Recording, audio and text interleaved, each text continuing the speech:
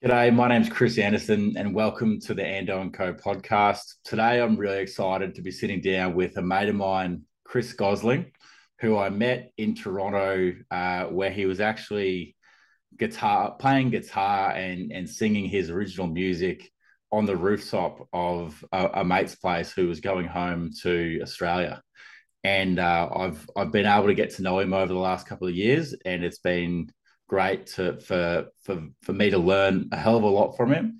And it's an awesome opportunity for me today to unpack some of that wisdom with Chris, go through some of his story, and hopefully be able to share it with you and have you enjoy it as well. So, Chris, mate, what can you tell us about yourself? Thanks for having me on, Chris. Well, I a Canadian. Um, that's where we met. I I grew up being a creative person. I was a smart kid, and I liked learning, but I liked art. And I had a teacher present graphic design as a path for me in about grade 11, and I took it and I went to school for it. And 23 years later, I'm a creative director. I'm a strategist for a living. I do when my 5 second explanation is I do brand development and I do communication strategy for businesses. And I really help people tell their story better. And you know, the I feel like you tell someone's story better when you become an advocate for them, and you really have to understand what they're doing or going through and wanting to present. And I feel like it's probably one of the reasons why I also, my creativity was also music focused. And so I having those outlets, um, seeing something and needing a place to kind of put the narrative. And in some case for me it was songs. And you're right, at your friend's thing and playing songs, it's me. It was just communicating. I feel like I've had friends say, you do a lot of different things, but when I boil it down, they're all just sort of permutations of a few things. Like everything for me is about understanding and then communicating what I understand in a way that other people can then understand, hopefully, and get something about it, or at a minimum, meet other people to go, I get that too, and I feel that way.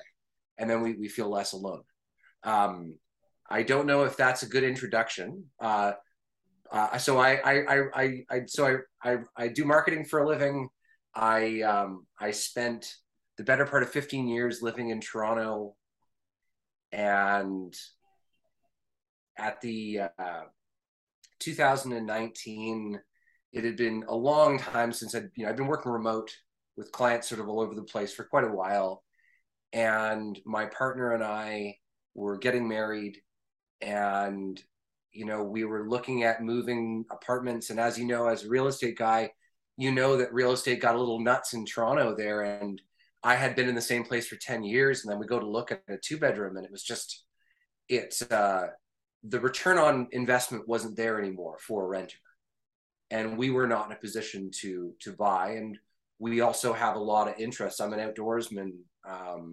I put this beard to full use, and I've been a canoeer for a long time. So my partner Laura and I, we would spend a lot of time outdoors. And so the idea of getting out of the city, um, and because we were both doing remote work, was a thing. And 2019, we get married. We find in the process of getting married, we find some land, and decide to go for it. And Mm. we moved from a 1 bedroom apartment on a main floor of an old house in Little Italy in Toronto to like a 66-acre property in Eastern Ontario. And it's interesting. Like, our nothing changed work wise in so much as our clients we were already doing video calls or occasional meetings with clients. Um, and 6 months into moving, um, the pandemic hit, and the whole world, we watched the whole world shift to this work from home. Not the whole world, obviously, a lot of things still had to get made places, but we saw a lot of back office and marketing support and all that stuff move to work from home. We watched a lot of people really try to get into that groove, and it was something that I've been doing for a long time that way. that work from home. And so I feel like it was interesting to watch, client potential around us normalize this. Mm. And all of a sudden, at we've moved into I hope it's a bit of an endemic state right now. Things seem kind of like we've got to a good sort of normalized place with the pandemic. And now we're just doing our jobs in the woods. And it's the differences is we got out of the city at an interesting time. And yeah. Absolutely. And I remember probably in 2016, you said to me something along the lines of, "Hey, Chris, do you know how to go about finding a parcel of land in the country," or something along the lines? Like, do you know how to get in touch with government or local councils to be able to find this place? And I think the question you also asked was, could I put a yurt on this or something along those lines? Like, could I just live on a parcel of land as simply as possible if I were to find that parcel? So it wasn't like it just happened in 2019 that you just, No, yeah, absolutely. So for a better part of 3 years, we were looking for vacant land. We were yeah, like, this is interesting, this idea of a piece of unbroken land. Um, and in the process, we learned that it's really tough to buy vacant land in Ontario right now. And I understand why it would be set that way. They really are pro. If someone's having land, they want it developed and all these things. So you've got to put half whatever the cost of the land is down on the piece, and the other half is really hard to finance by traditional banks. So it's a risky investment unless you're super liquid, and then you got to build after that. And we we had put an offer on something that wasn't the right fit, and we didn't get the place, or didn't get the tract of land. And then we sort of took a pause on that and focused on the wedding for a bit. And then after coming back from a bit of a trip prior to getting married, we like Laura found this piece because we wanted to be on a bit of water, and just sort of worked out. It just happened to be 3 hours away from anyone we knew, mm, which was a big thing.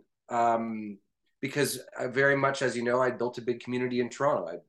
I've been running a charity for a long time, and I had a band that was regularly playing there, and running a business. And you build a community like where you are in Brisbane. You start to know your neighbors, and it's very easy. I was 5-6 mornings a week having an espresso, watching the sun come up over college, writing my day's plans in my notebook, ready to get my day going. And now it's like I get to do that sort of outside on the back porch of my little cabin that's behind the house, but it's different.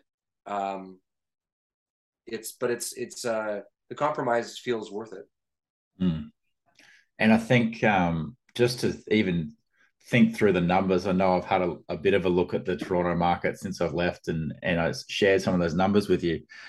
Effectively, you've bought a house and 66 acres for not much more than the median price of a condo in Toronto. But there's nothing turnkey about this, and I think that I feel like anyone looking to take a path less traveled, which, to be frank, that's sort of the way we looked at this, is it comes with a bit of bushwhacking. Yeah. There's going to be, it's not all going to be sorted out. Like if it's all sorted out and there's pavers down, sure enough, you're going to pay a bit more for it because someone's done a lot of legwork. And speaking of legwork, what the woodwork in behind you, did you make that? I know you've made a lot of Yes. things on the property. Yeah, we did this is covering up the washer and dryer, and then there's a big shelf above it, and I've got all of my beer making stuff on that shelf just to use the space well. Yeah, we moved into a bit of a finisher upper, and so we had to put all this in, and all the framing inside of it is 2x3s that were originally 2x6s that were originally roof rafters in a building that was housing animals, but they were good boards. And we got into that crazy spike of lumber prices, and you get pretty frugal or inventive with how you do things. Like there's nothing load bearing about these walls. They didn't need to be 2x4s. They're 2x3s. Mm. So it's yeah. So we've done a lot with this place, and a lot of work ourselves. And one of the things that I haven't mentioned yet is that really, if I've got something creative that I'm working on or something that I'm wanting to do, you're generally the first port of call, because I know if I haven't thought through something yet, you'll find all the holes and be like, ask me some better questions to be like, so what's the overall goal of this? How is it that you're actually trying to express this? Is that really the right medium for you? Like I've known this since I've met you, and you you know how to unpack things creatively. And I think one of the things that I know that you've been working on ever since I've known you, and I think it's helped me do the same, is you really have a great process for asking amazing questions to make sure that you get everything out of a project or a person. Is that one of the key things that I don't know you've focused on? And when you sort of think about answering that question, I also wonder what are some of the key questions you've been asking yourself to be able to set your life up the way that you've set it up now? So that's a good question. I I discovered that asking better questions was sort of like finding hidden doors in a room or books that you didn't see before, kind of thing. Because often someone presents information in a very selfish way. They just tell it like they see it. They're like, here's the situation, boom. And if you don't bother going, if you just ask them to repeat themselves, you're not getting more information. So if you have an opportunity to go, okay, I may get this person's attention for one question, I need to paint as much of the picture that isn't here right now. And so for me, like from a career point of view, that sort of started with my early jobs as a graphic designer. You get handed work and you go, well, who came up with this? Why did they come up with it? This is a terrible idea. And I realized I wasn't asking the right question necessarily. The right question was, what is the process of this industry? Where am I upstream and downstream of?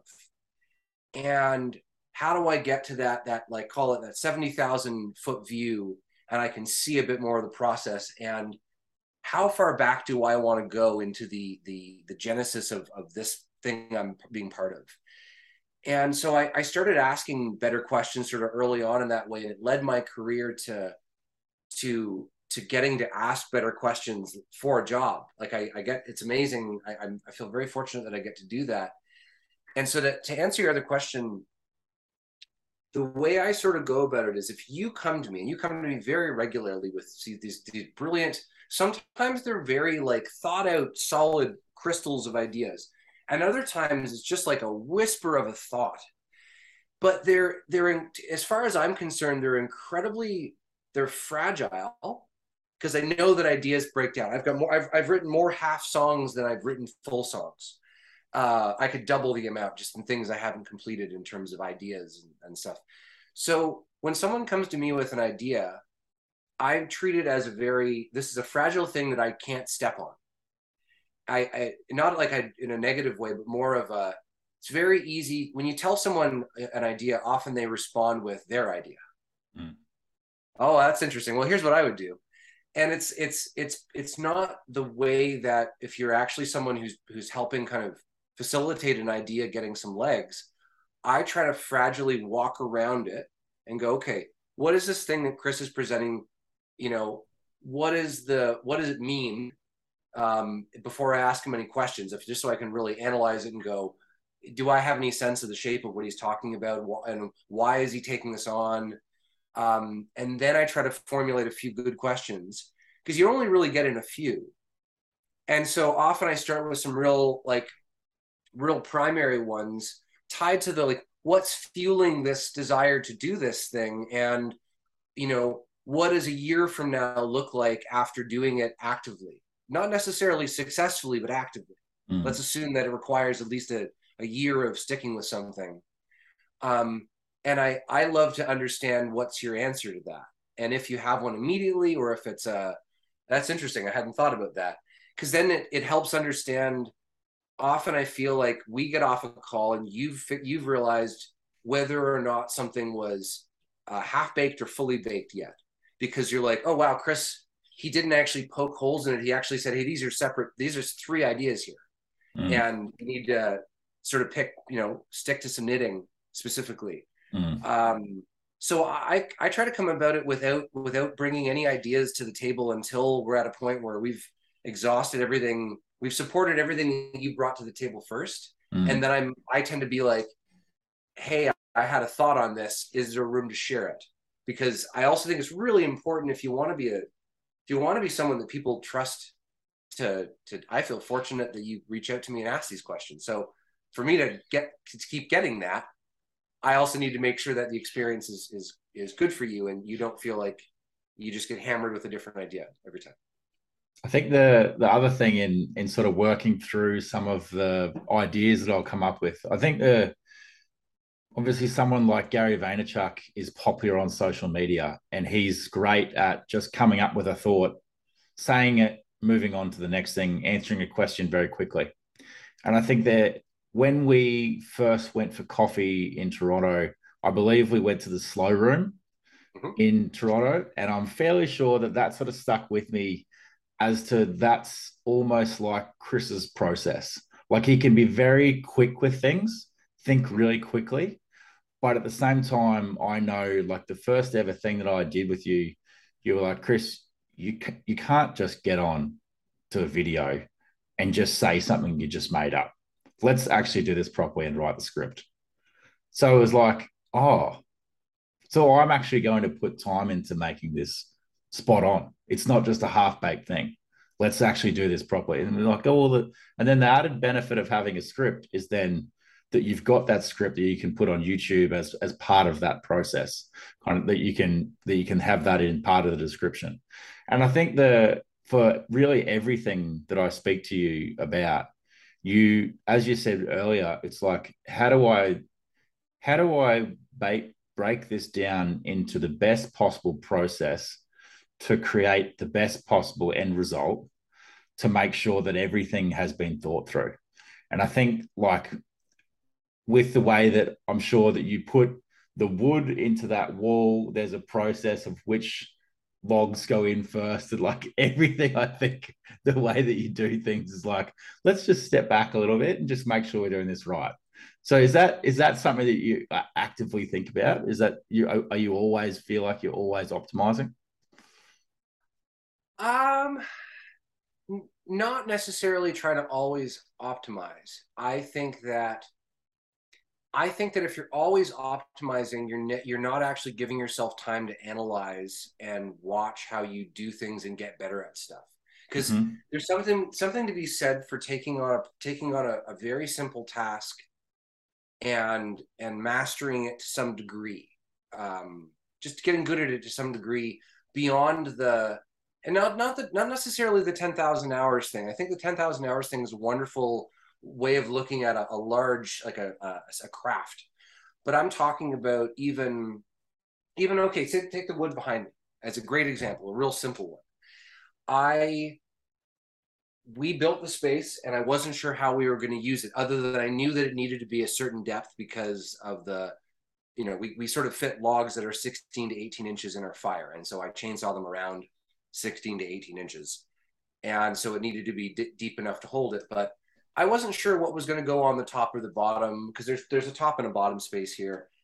And I'm like, I'm just going to throw things in there and I'm going to spend the whole season observing how I use it from a third party.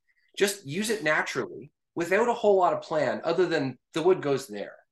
And by the end of the season, it shook down a bunch of good concepts that I then will bring into this year. This is a mess right now. I've pulled all the stuff that should be on the bottom up to the top because I needed to access the water for the washer and dryer. But I realized by the end of the year that on the bottom, I can keep all the big logs. And then over the next 2 weeks, I'm going to make this whole thing will be full of kindling, like small kindling. And that will be like head to toe kindling. And that sets future Chris up for success. And that's about as that's about as planned as I get with that. But it took me giving myself a year of just doing it, however it happened, and then observing, like sort of having a post-mortem at the end and go, okay, how did I feel about that? Well, what would I do different with what I've learned this year? Does that answer your question a bit on Yeah, how and I guess the next thing I wonder is whether you really do a lot of this thinking in your head, or whether you're talking out loud with other people about some of these things. I I will talk to my partner Laura about it Yep. sometimes. I feel like because a lot of my friend group is still in the cities, people that come visit, they ask, they find it interesting. They're like, why there? Why does that go there? And you should have an answer for it, or a real honest, I don't know, because that's where the space was, kind of thing. And often I've probably thought it through. Like it's free to think it through. It's amazing. Like we don't realize the power of the measure twice, cut once philosophy if you really break it down. Like you could literally, like, we don't, for whatever reason, we get an ego about ourselves. Our ego gets us out of survival. It gets us out of survival mode, kind of thing. The ego is really important, but then you get to a place where you're not needing to access it, and then we still rely on it, and it comes out in the form of how hard could it be? Mm-hmm. Mm-hmm. Oh, how hard could that be? And I've I've learned, a few years ago, I realized that I shifted my thinking into my life is not an experiment, but I'm in a state of change. I'm everything is a learning experience. Everything's an experiment. My partner and I going into finishing the bathroom. I've done a whole bunch of the things that make up that bathroom. I've done it before, but the dangerous thing I could have done would have been, how hard could it be? We approach it from the point of view of, there's a lot of moving parts. Let's approach this as if we've not done this before, and break it down into things and go, how do you really feel about your knowledge base behind this? And does it really kill you to read for 45 minutes the night before you're going to do the work on just a few other things that someone else learned? And it honestly, like, we put down 3,000 pounds of concrete ourselves to raise our floor by 2.25 inches.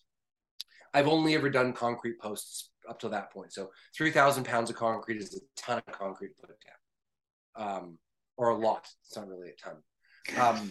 And I cross-read 4 or 5 things, watched some extra videos, because I'm like, for me to go into this with any ego is crazy, because I have literally one shot at this. If we put it in wrong, we're properly, messed up. And it's yeah. And I feel like I watch a lot of videos. Like I said, this weekend I took down a 40-foot tree that was 18 inches across. I had to drop. And I've read a lot about felling trees. I've watched a lot of videos, and I've asked questions of not just, okay, here are the 6 kinds of cuts on a tree, but you have to ask the question, why is it being cut that way? Mm. Why are they doing it so that the thing? Because if you just go, okay, well, here's the 6 dance moves, trust the ritual or the steps, it's dangerous. And so asking more questions and being like, well, why does it need to be that temperature, or why does it need to be this way?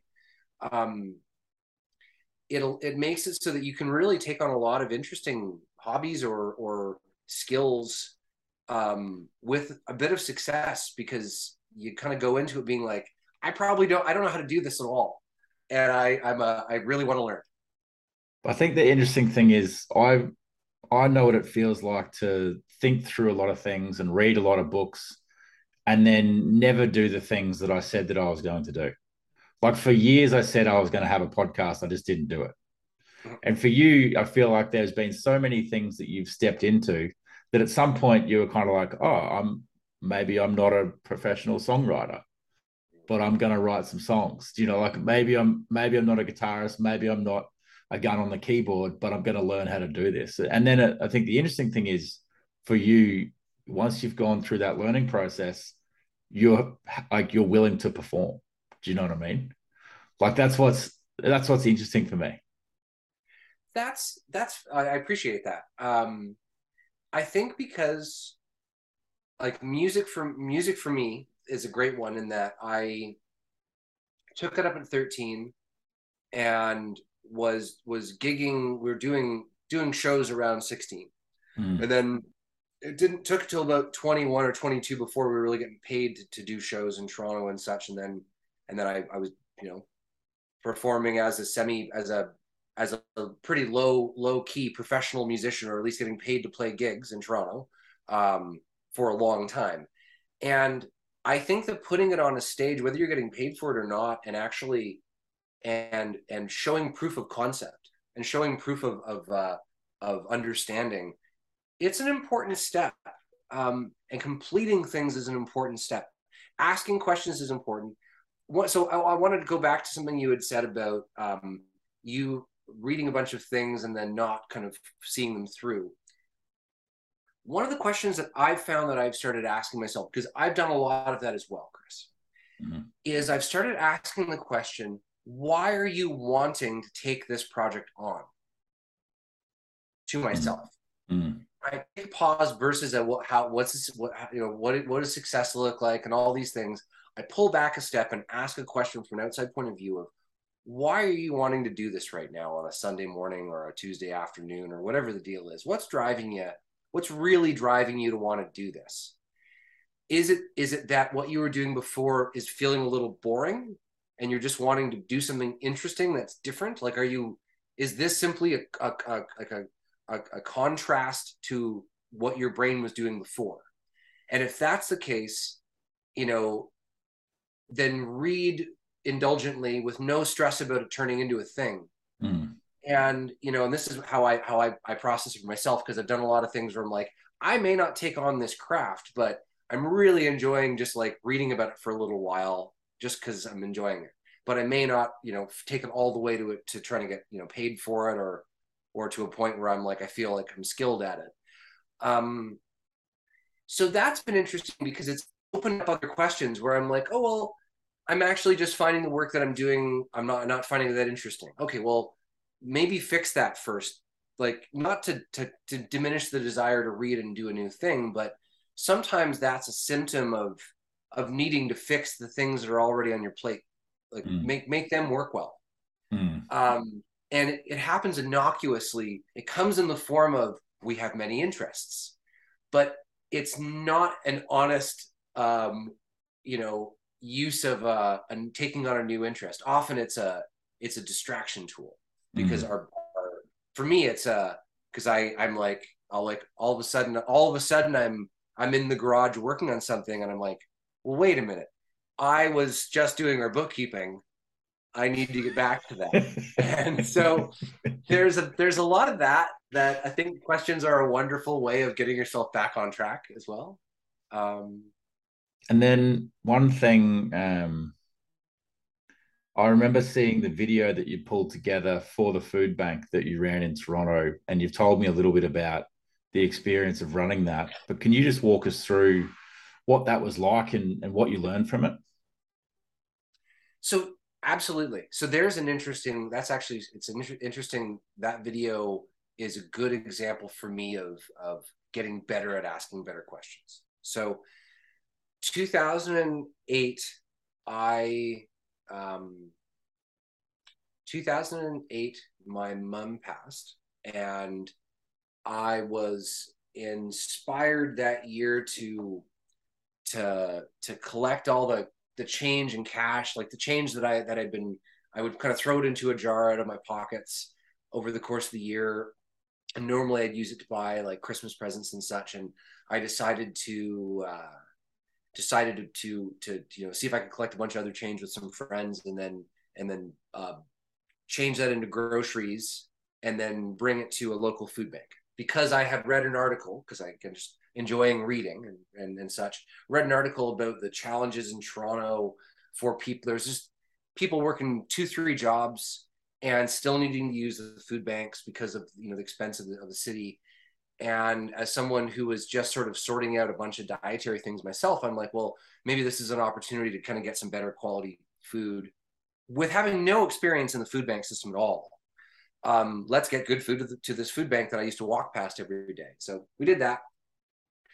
And then, you know, the next year I had an opportunity to get involved with a program that was already running, and they were doing a dinner and a food bank program. And then, you know, fast forward, I managed it, at least the food bank portion of it, for about 11 years. But, you know, in my first year, I went, you know, just really, really excited business, crisp brain. I'm like, we're gonna do this and we're gonna scale it, and it's gonna be this. We're gonna solve hunger in Toronto, and then I got there, and it required really kind of checking myself a bunch and realizing how a Tuesday night was going to work, and what how you can help in the matter of like a handful of hours on an evening once a week for half a year. And you know, I tempered my need to industrialize the whole thing, and I figured out how to I worked in a grocery store in high school, and so I just turned my grocery store brain on, and I'm like, okay, well, a good grocery store experience, because it was a food bank people utilized and walked through and got things. I'm like, it's got to be a nice experience, and what would that experience be? And so we really evolved it that way. When I when when I first started, I had really no idea the kind of food needed in a food bank. And then I thought that I was going to be able to do a lot in terms of, like, you know, helping as a communicator. I'm going to like help find ways of marketing information and such. And I realized by kind of the end of the second year, I said, I need to pause for a couple years and just run this thing and stop trying to like be an expert on it, and just get good at taking care of this thing that you've taken on. And I got stuck into it for a while.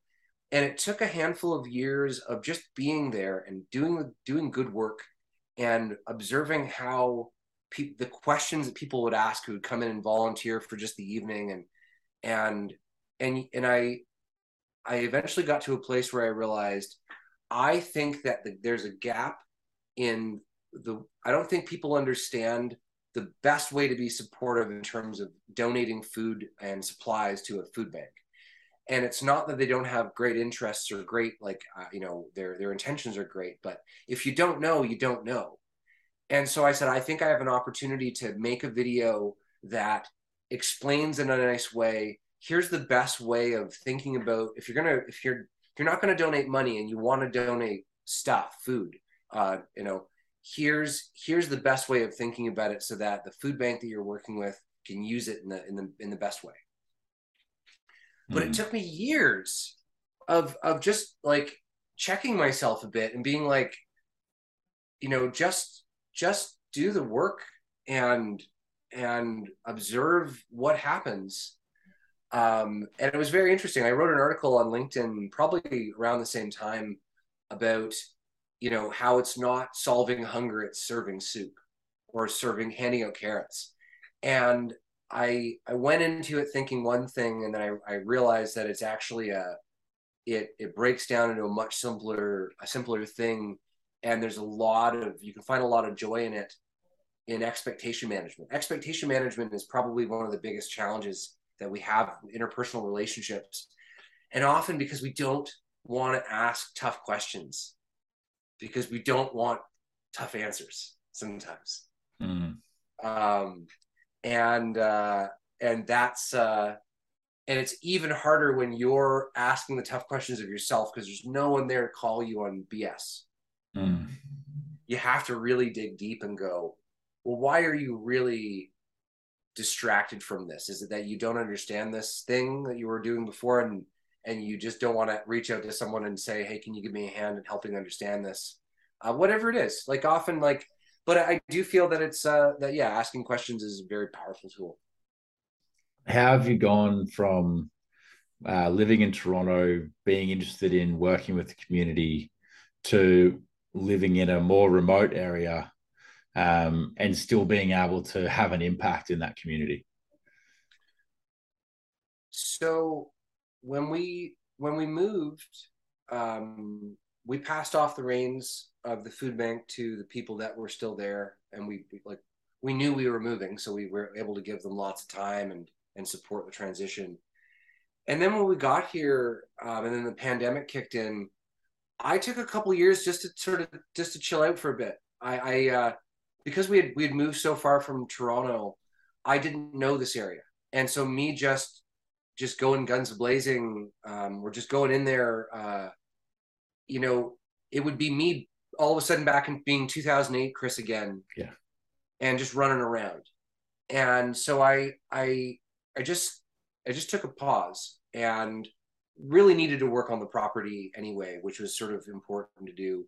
And 2.5 years in, we saw a post on Facebook for through the community thing that this area had an economic development coalition that needed a volunteer steering committee, a group pulled together of business professionals that would be able to represent various industries, and it was a 2-year term, and it's a volunteer position.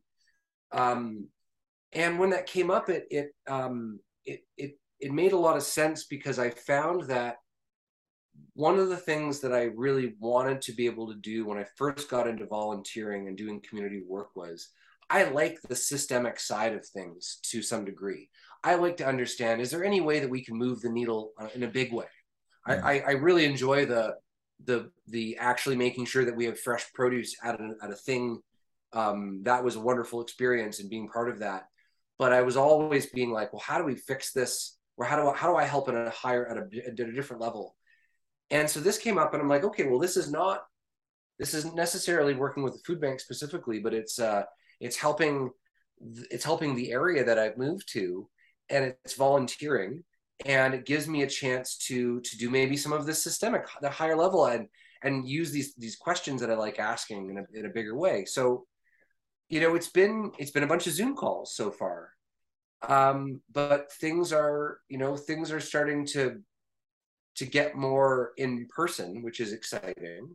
And I think that I'm needing to evolve how I volunteer, and that's been interesting, because I feel like I'm enjoying helping at this different level, and I know that there will still be opportunities to get involved in some of the food specific programs in the area that we are in.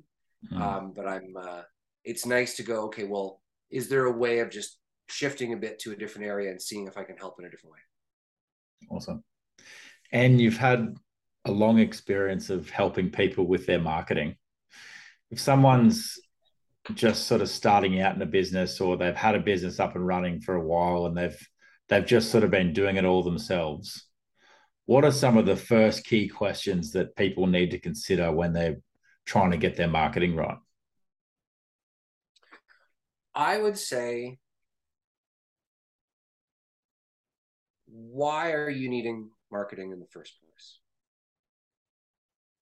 Right? Like if it's a hot day and you're outside and you've got ice cold glasses of lemonade, you don't need a lot of marketing. You need awareness. People just need to know where your lemonade is available, but you don't need to sell people on lemonade. And I think that that's one of those fortunate situations that most businesses don't actually live in. And they do have a lot of things that they need to teach people or educate people on, so that they have enough information to make a decision that would impact their product or service that they're offering.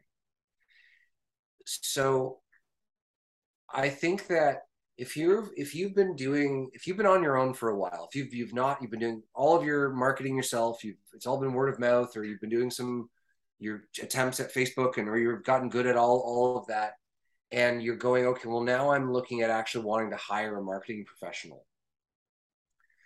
The first thing I'd say to anyone is, before you talk to anyone, document a bit of your observations of how your specific industry, like, how has it worked so far for you? and with some like, write it down, explain what you've done, know your sales process. You should know that, from awareness to it's in their house, the money's been transferred, whatever the deal is, how long is that? Is it 45 days? Is it 45 minutes? Is it 2 years? If the more you know, because you've been at it for, hopefully you've been at it for a while. And if you're, let's assume that you've been doing it for a while, because let's start there. Actually, you've been on it, you're doing it for yourself for a while. You're going to bring a marketing professional in, like myself, and the first thing I'm gonna do is ask you a bunch of questions. And if the more that you've been able to observe, it like gets us moving faster, because you're like, hey, here's the thing I realized. Like, I realized that Wednesdays, I really have a hard time getting hold of clients. Because of whatever, like, and then it's like, okay, well, that's a fascinating observation that I may not be able to find in the research that I do on your behalf. So providing as much nuance as possible is really important. That all being said, it's also really important to understand the concept of edge cases, and sometimes our experience is not necessarily the norm. So there's a bit of needing to assume that the marketing professional that you're working with has worked with enough clients that they're going to try to help you get away from your edge experience, or they're going to help find a way of going, okay, well, based on what you've told me and based on our research, here's what I think that we need to educate people on so that we can convert them into a customer. If you're going out, like, I'm going to assume that anyone kind of going on their own is either coming from doing it on behalf of a larger company for a long period of time, or they've been doing it on their own for a while, and they're just like, okay, well, now I have enough income coming in that I can actually outsource this work, and I need to amp it up. And so yeah, I don't know if I answered your question there, Chris. No, that's all right. I think the big thing is, one of the things you mentioned is essentially people finding out about you, potentially educating, and then getting to a point where they're buying, and then obviously that person needing to have unpacked some of what's been going on for them to know where the holes are, almost, so they can come in and say, this is what I'm getting so far. What more can you do, kind of thing. But I guess if you were to think about, I don't know if you could share maybe a scenario of something that you did for someone, where you're able to essentially understand the current situation, educate, or move the target market into learning more, or potentially checking out the company, and then being able to achieve some success. Is there maybe a story that pops up that it was really clear that you were able to help? I mean, I would say, one of my clients, one of my clients in the software space, in the healthcare software space, was, SaaS product, doing their marketing for quite a while. And I found that I found that it's amazing talking with salespeople. Often salespeople, no one talks to salespeople. They think salespeople do all the talking. I mean, you're a sales guy. Yeah. And you'll appreciate, I'm the son of a sales guy as well. And no one asks salespeople hard questions or big questions, because you witness things that sometimes you don't even realize. And so when someone says, how long do you spend with the client talking about stuff before getting into it? Before getting into the work stuff? And you're like, well, actually, it's about 15 minutes. Every time we meet with them, we need to have a bit of like small talk. So this one client of mine, I thought I was doing good work for them. We were explaining how all the software worked and everything. And it wasn't until I was asking one of the salespeople, I'm like, what's one of the biggest misconceptions that people ask you? Because I had never asked that question. I was like, well, what does someone ask you where you're like, oh, you got completely that wrong? And they said, people think that we do the service, but we actually just sell the software and you do the service on your own. It's like software that you then utilize. Mm-hmm. And so we're wasting a lot of our time answering questions from people like, no, you use the software yourself. We sell the software. Mm. And it was a wonderful insight, understanding where the friction was coming from. Because often it's we think about gaps as filling in empty space with something that they didn't understand before. And we don't necessarily start from a place of people have a complete misconception on this, and our work is going to be about unpacking that wrong information first and then putting the right information in. It's double the work effort. Mm. And so asking some of those questions where I was like, well, what kind of things are people asking where they're totally off base? And so we started going through that list, and that's how we started approaching our marketing. And we hit it like right at the pass. This product is software. Boom. We use that language, and we got into it, and it cleared things up very quickly in terms of conversations. And we hadn't thought before that was going to be something that people weren't understanding. Mm. And I feel like for me, those are the big wins where you can, like, those are the eureka moments where all of a sudden it's like, we hadn't thought about doing it this way. I had another client that they had a lot of sales material, and they were in the pharmaceutical world. And, we were hired to do all this material, and we're building it. And one of the days I was like, how is the material being used well? Like, how is it going? Like we said, weren't getting a lot of feedback. You'd think you'd get a lot of feedback from clients, and often you have no idea if they are happy with it or not. They just kind of move on and use it. And so they said, well, they're just, the pieces are really, really long. These are like 30, 40 page PowerPoint presentations. And that's not how we work with the clients. And so we're not really using them. We're kind of just doing off the cuff. And so then I was like, well, I reached out to the higher up people, and I said, can we interview a bunch of the salespeople across the country? And so we interviewed like a whole bunch of people, asked them about 8 or 9 questions. And what we got out of it at the end of it all was that the salespeople really were only getting about like 10 minutes with a client. And the first 5 minutes, if the first 5 minutes weren't really about how they were doing and how their family was doing, they weren't really going to get that other 5 minutes afterwards. Mm-hmm. So what they needed was a 5-minute read length piece. And they were like, we meet with them probably once a year. So we just revamped everything. We're like, let's do a dozen 5-minute pieces, but then let's also do a bunch of 2-minute pieces, and then a bunch of 10-minute like leave behinds. Mm-hmm. And we changed the way that we even explained things for the salespeople. And like, everything was based on read length. And it was because we asked some better questions. And then we're able to change it. And so then the material got utilized. So it was successful in that way.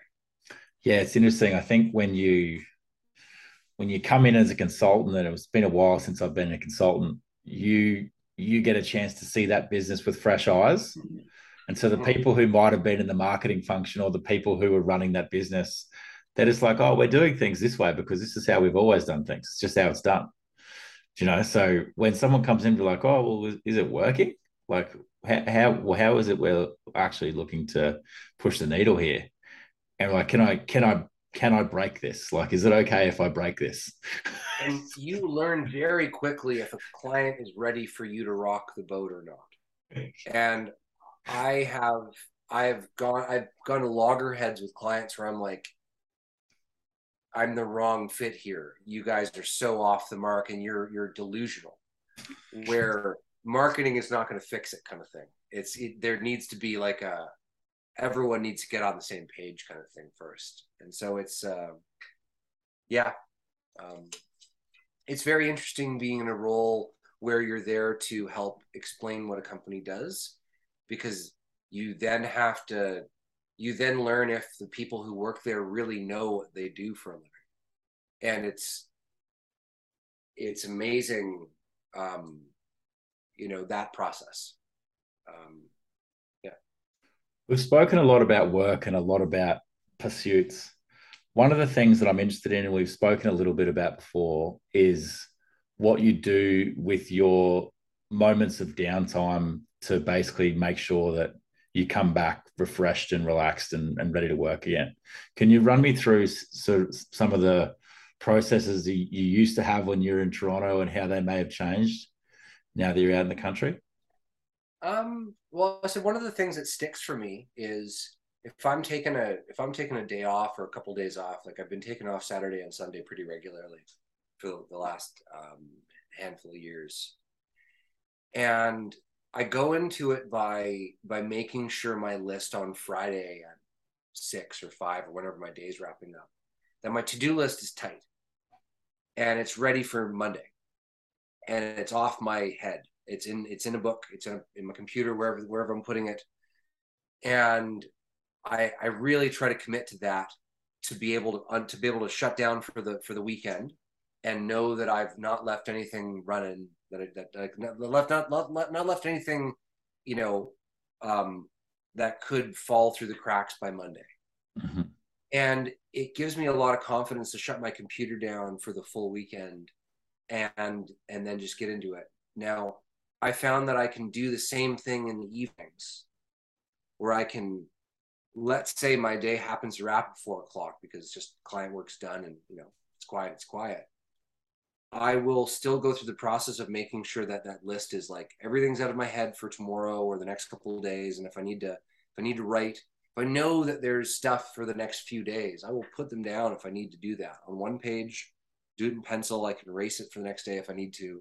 If I have my list ready for the day, if I know on a Tuesday what I have to do for the day because I wrote it on Monday evening, when I get up at 6 a.m. on a Tuesday morning, I know that I have until 8 o'clock to just like make a coffee and read anything I want to. If I just want to, if I we've got a handful of projects going on the property where like we're growing 50 or 60 different vegetables and fruit.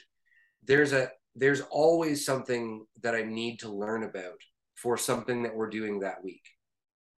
And I find that if I give myself permission in the morning to do that, when 8 o'clock hits, I can get into my workday and know that I've done something for myself already for the day. Mm-hmm.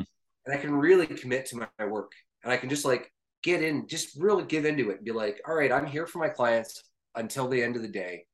And then I can like shut down for the end of the day and make the list for tomorrow if it hasn't already been built over the course of the day.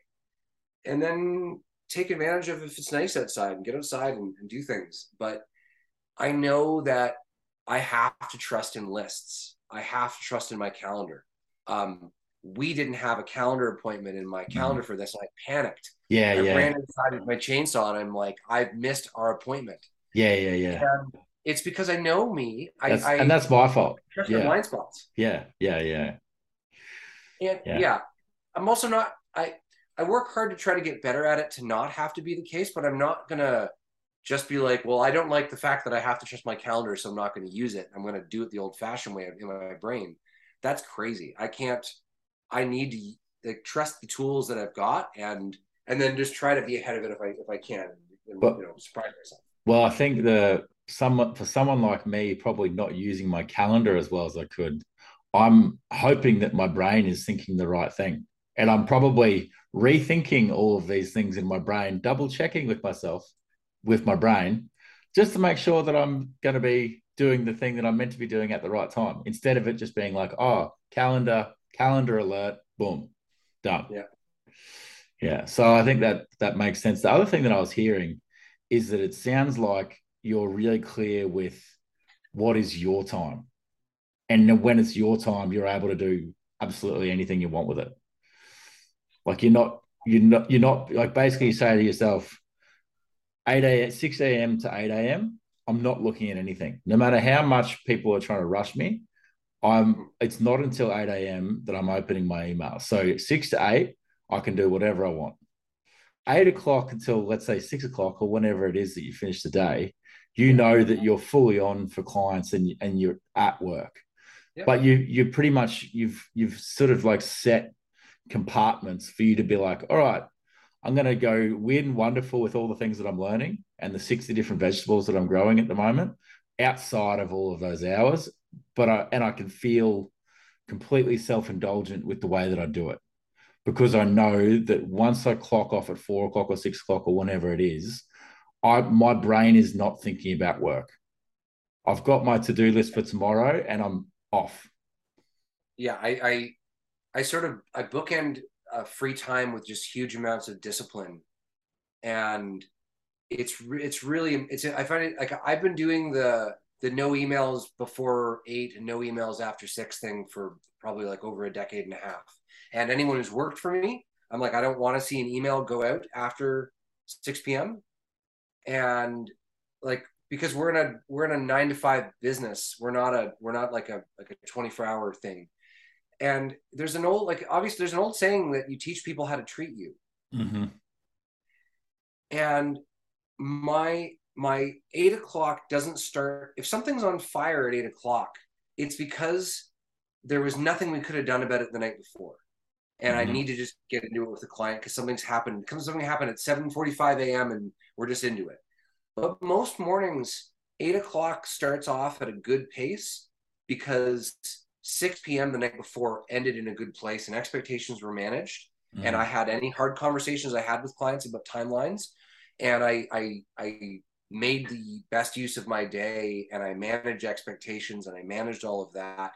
So I don't like being behind the 8 ball. And I know that marketing is a last ditch effort, and it's the 11th hour all the time, most of the time. So that for me, if my clients are always going to be, we need it right away, I make that the norm, and I don't build my life around, well, what if it's going to be different this time? I just go, I'm in at 8 and it's going to be all in until it's done for the day. And I'm not going to hope for anything else otherwise. And if I have an hour in the afternoon where I'm like, I've got an hour between meetings and I have nothing, I don't owe anyone anything, I will put on my outdoor stuff and I will go do some outdoor stuff. There's always some things to work on. And it's amazing to get off the computer and just throw a pitchfork around for a bit here because there's always stuff to do. And when I was in the city, I would get out and go for a walk, go get a coffee, just change my perspective for an hour. But not to sit there and read the news because, there's other time for that. I think the interesting thing about work is that somehow quite often you tell yourself you're not allowed to put something down. You're not allowed to have a break. You're not allowed to have a lunch break. Or if you have a lunch break, you're rushing it. Whereas really what you're saying is, no, like break well so that you can actually come back and be on when you're back, and then fully off when you're off. And if you don't, like, for me in the I'm in the service industry, obviously, as you are as well. And there isn't noon. It's noon. It's time for lunch sometimes. Like sometimes it's 3 p.m. all of a sudden, and you're like, okay, well now I've got a window where I'm not gonna let anyone down for the next half hour, and I'll get a bite. But again, it comes back to the managing expectations, and I've worked really hard to be very consistent with my clients. And when I tell them that I'm going to get back to them in 45 minutes, they know I will. And so no one bugs me. Like if I say, hey, I'm getting lunch for a little bit. I also think that if you're in the middle of a critical day, maybe don't take an hour for lunch if you don't need it. Yeah. It's a lot of time if you don't need it in the middle of the day. But I also know, like, I've also worked in big organizations where it's really important to trust in the system of take an hour away from your office. Like I've worked for a several 100-person company, and they want, if you've got a lunch break, take your lunch break and do something useful with it. And we've been speaking for about an hour now, so I don't want to take up too much more of your time. But one thing that I'm interested in is you've had employees before I know you really enjoy learning and teaching. How is it that you go about sort of mentoring and developing people, and where are some of the examples that you've been able to do that? Well, that's a good question. You know, I feel like the the people that have trusted me to advise them on the things that they're working on or the way that they think about things.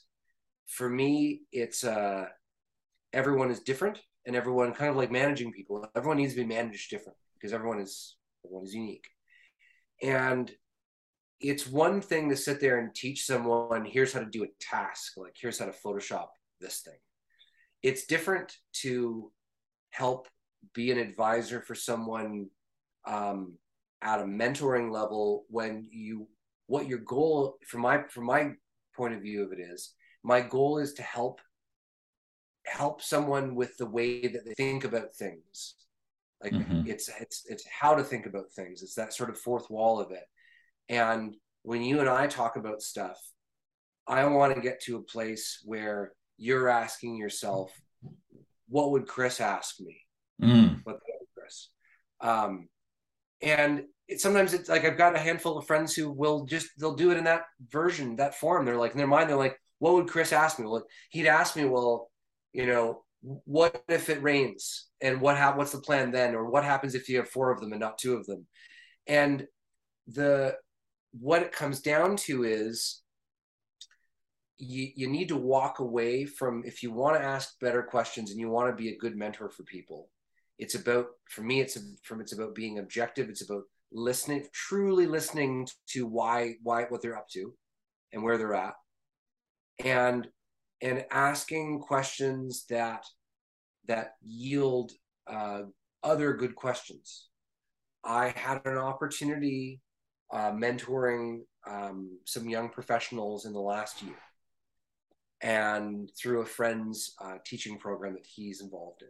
Mm-hmm. And one of the students on the chat, prior to us having our conversation, asked me, when we have our mentoring session, can you please do it in the Socratic method?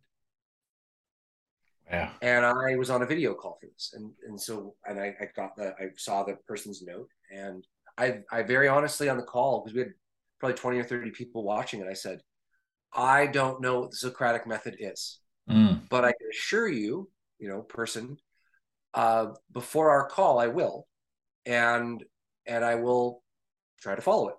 And fast forward a week later, we get on the call, and the call's at about 8 o'clock, and I said, so and so, I've spent the last few hours researching the Socratic method, and I've written down the 5 sort of methodology testaments, main kind of pillars of it. And I fundamentally understand that the way that I can support you today is to not bully you with my knowledge of how I'd solve it, but to ask questions of what questions I would ask, and then leave it at that and see where you get to. Mm-hmm. And what I realized is the reason they were asking me that question is they were worried that they weren't going to get an opportunity to solve it themselves. For whatever Mm. reason, in their past up till now, people have been solving it for them. And they were here because they wanted to solve things. And it was amazing that they were bold enough to ask me, don't solve it for me, Chris. Mm. Follow this method, please. And it was, like, I got mentored there. Mm. And it was amazing because I was like, I'm a better person now, better mentor, because I've just truly got to listen to someone and go, here's an interesting way of going about this, to truly not influence the situation with what would I do, because it's so easy to do that. And I think the interesting thing is, it's actually very hard to think outside of what would I do. It's a skill that you need to learn. Like, it's just because it's the automatic thing. Oh, well, this problem comes up, this is just what you do. Just do this. Like, it's the natural way of thinking. But what you're essentially saying is, for each person that you speak to, they're going to have a different way of being, different way of thinking, different way that you'll speak to them, different way of them processing things, and you'll have to interact with them slightly differently to make sure that they can follow the process that suits them without trying to force your way of doing things onto them, which is something where you really have to take quite a few steps back and go, all right, let's make sure I don't just ensure that I basically create 10 Chris's who do exactly what I do, but I essentially show up as someone who gives all the right inputs so that each person A, B, C, D, E, and E and F really gets able to do it in their own way, based upon their own understanding, based upon the questions that you've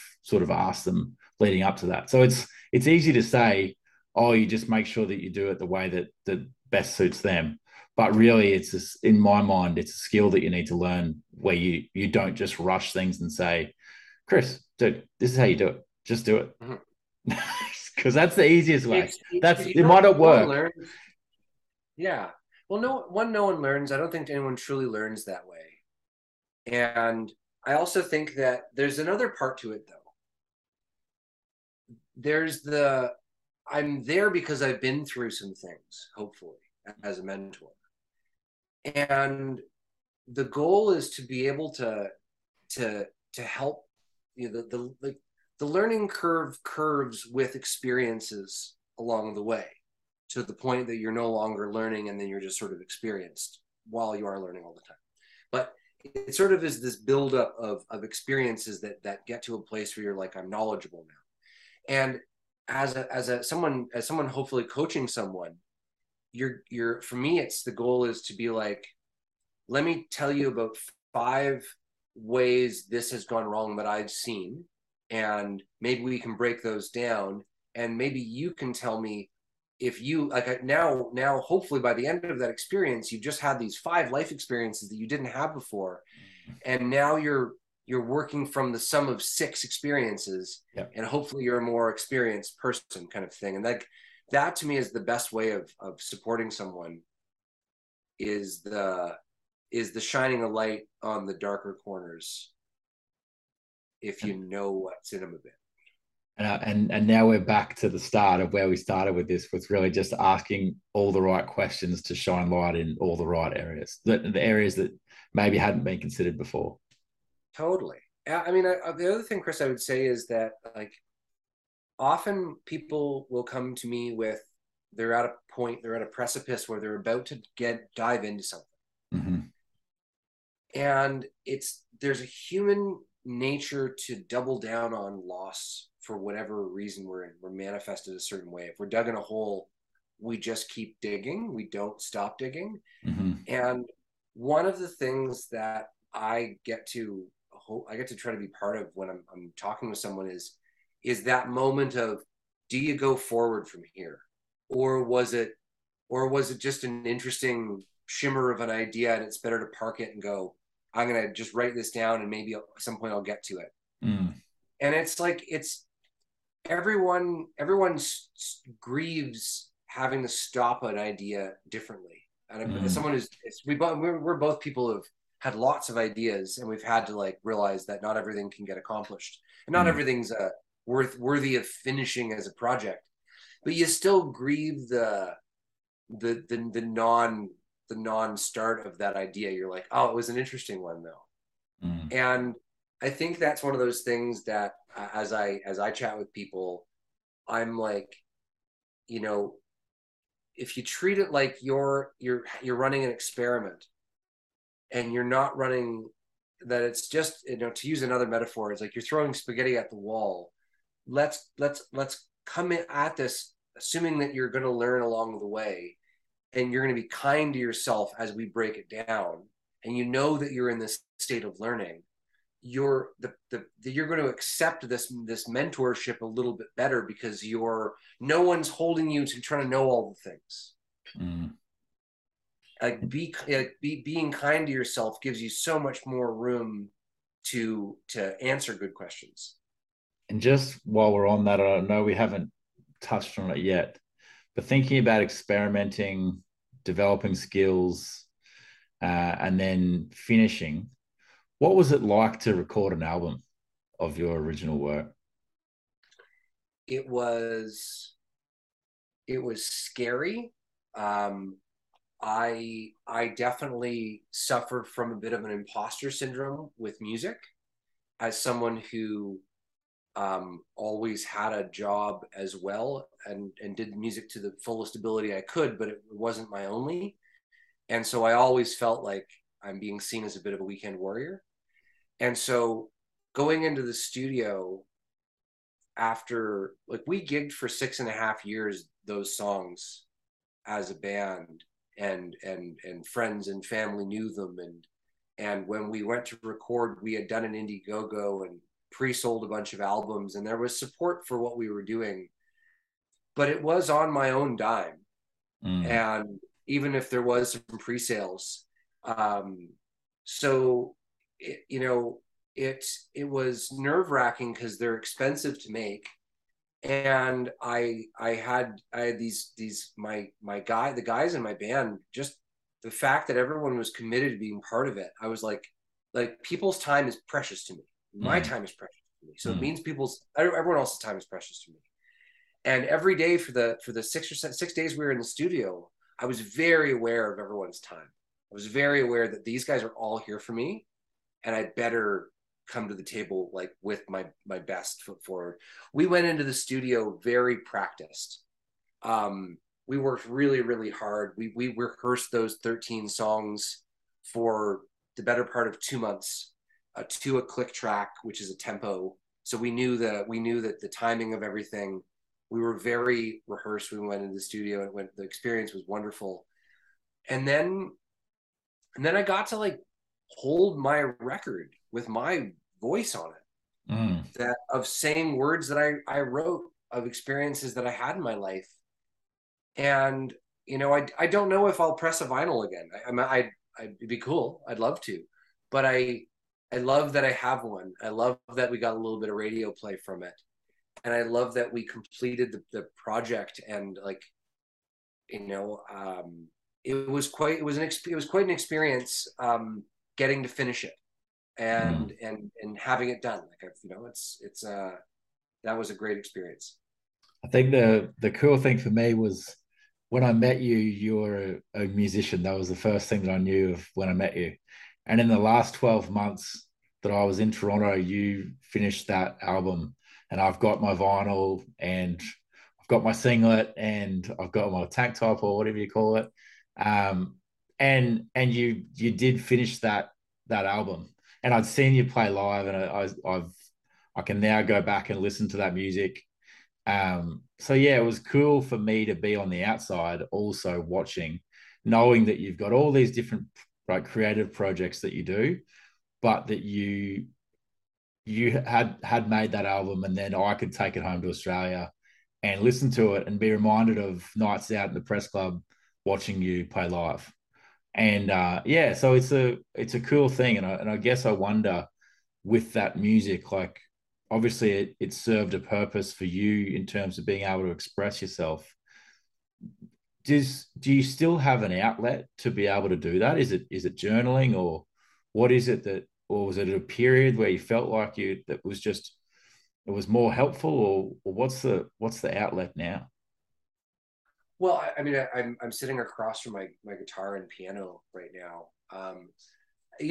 The outlet is a combination of things. It's when a song when an idea comes up, I just grab whatever instrument is close and turn on my recorder and record the idea. So it's an audio or audio video journal of that idea in the moment, and I leave myself notes. I'm like, all right, try to explain for future Chris to listen to, and so I've got all these audio clips of moments. Um, my other like one of our goals with this property we bought is to build a bigger house on a different part of the property. And I've been working in 3D most of my career, and so I've really gotten to enjoy uh, moving from paper or pencil and paper and drawing houses to building them in 3D, and then getting to drop those in an augmented reality situation and move things around. So like my outlets are things like that right now. I think part of it is, in the summer, if the bugs are bad, you're kind of sitting inside more unless you have to be outside working. So in the early mornings, I may not be necessarily reading, but I would be working on 3D for a couple hours, which is kind of, indulgent and nice. When the winter hits, the mornings are a little different in that you can't get outside as much. So you change those outlets. Like I do lino block carving, like it's relief. It's an old form of relief carving, and you print things. It's very physical, and but I don't pull that out until the winter because there's just too much stuff to do in the summer. And I know that I've got it all set up together in one box and it's all marked, and winter will hit and I'll pull it out and I'll have it accessible. And my challenge is, Chris, I want to turn everything into a project. I want to turn everything into a business. Like 5 minutes in lino block carving, I'm like, all right, so here's how I make this into a whole thing, and I'm selling it all on Etsy. And then I just had to calm myself down and be like, just sit here and listen to the music and do your carving and enjoy scratching the itch that is this outlet, and then put it away and move on with your day. And I found that it helps. It helps not necessarily, my business motto is everything with purpose. But I'm realizing that sometimes that purpose is just for the sheer enjoyment of it. And it doesn't have to have this massive end goal where I've commercialized it or industrialized it. So that's been an interesting thing. That comes back to the being kind to yourself. Yeah. And then also asking better questions of, why are you wanting to do this today? And I'm like, often it's, well, I have an afternoon to myself and I feel like being creative and I had this idea. I still carve and print our Christmas cards every year.